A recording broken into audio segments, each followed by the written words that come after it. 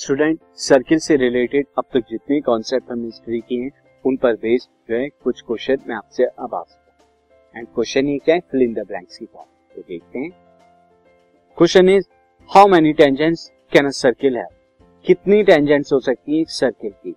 तो एक सर्किल के स्टूडेंट कितनी टेंजेंट पॉसिबल है, इनफाइनाइटली मेनी टेंजेंट पॉसिबल है। कैसे पॉसिबल है, सी।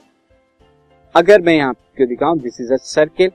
अब इस सर्किल पर कितने पॉइंट्स होंगे स्टूडेंट। अगर मैं पॉइंट्स की बात करूं, इस सर्किल पर कितने पॉइंट्स में ले सकता हूं, इनफाइनाइटली मैनी पॉइंट्स आप इस सर्किल पर ले सकते हैं। ये आपका एक पॉइंट होगा, ये आपका पॉइंट, ये आपका पॉइंट, ये आपका पॉइंट। तो एक सर्किल पे इनफाइनाइटली मैनी पॉइंट्स होते हैं। अब जब मैनी पॉइंट्स है तो हर एक पॉइंट पर एक एक टेंजेंट होगी, तो that means infinitely many.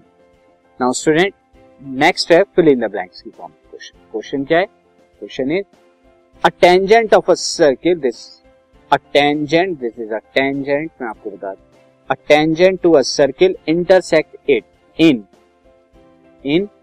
points। कितने पॉइंट्स पे इंटरसेक्ट करती है टेंजेंट सर्किल पे, बताइए स्टूडेंट, कितने पॉइंट पे इंटरसेक्ट करती है टेंजेंट सर्किल को। ओनली वन पॉइंट, सिर्फ वन पॉइंट पर। आगे देखते हैं। a line intersect a circle in two parts।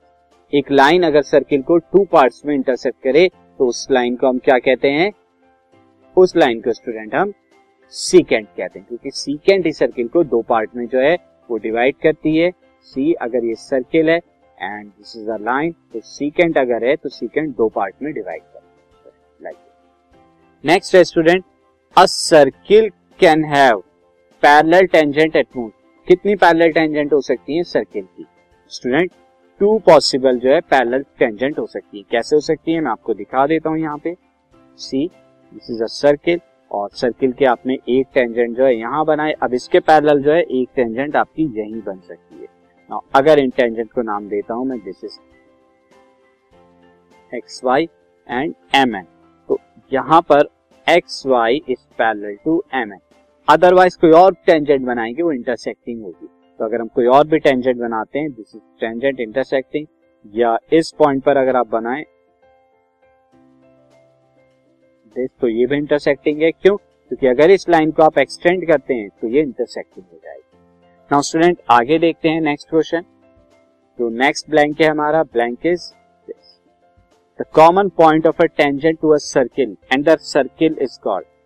The common point of tangent to the circle and the circle is called. Circle को क्या कहते हैं कॉमन पॉइंट पे, दिस इज दिस। सर्किल को कहते हैं हम point of contact. Means circle और टेंजेंट के बीच का जो कॉमन पॉइंट होता है उसे पॉइंट ऑफ कांटेक्ट। स्टूडेंट, ये कुछ क्वेश्चन थे जो हमने सर्किल के कॉन्सेप्ट पर जो है स्टडी किए। अब आगे दूसरे कॉन्सेप्ट को स्टडी करें।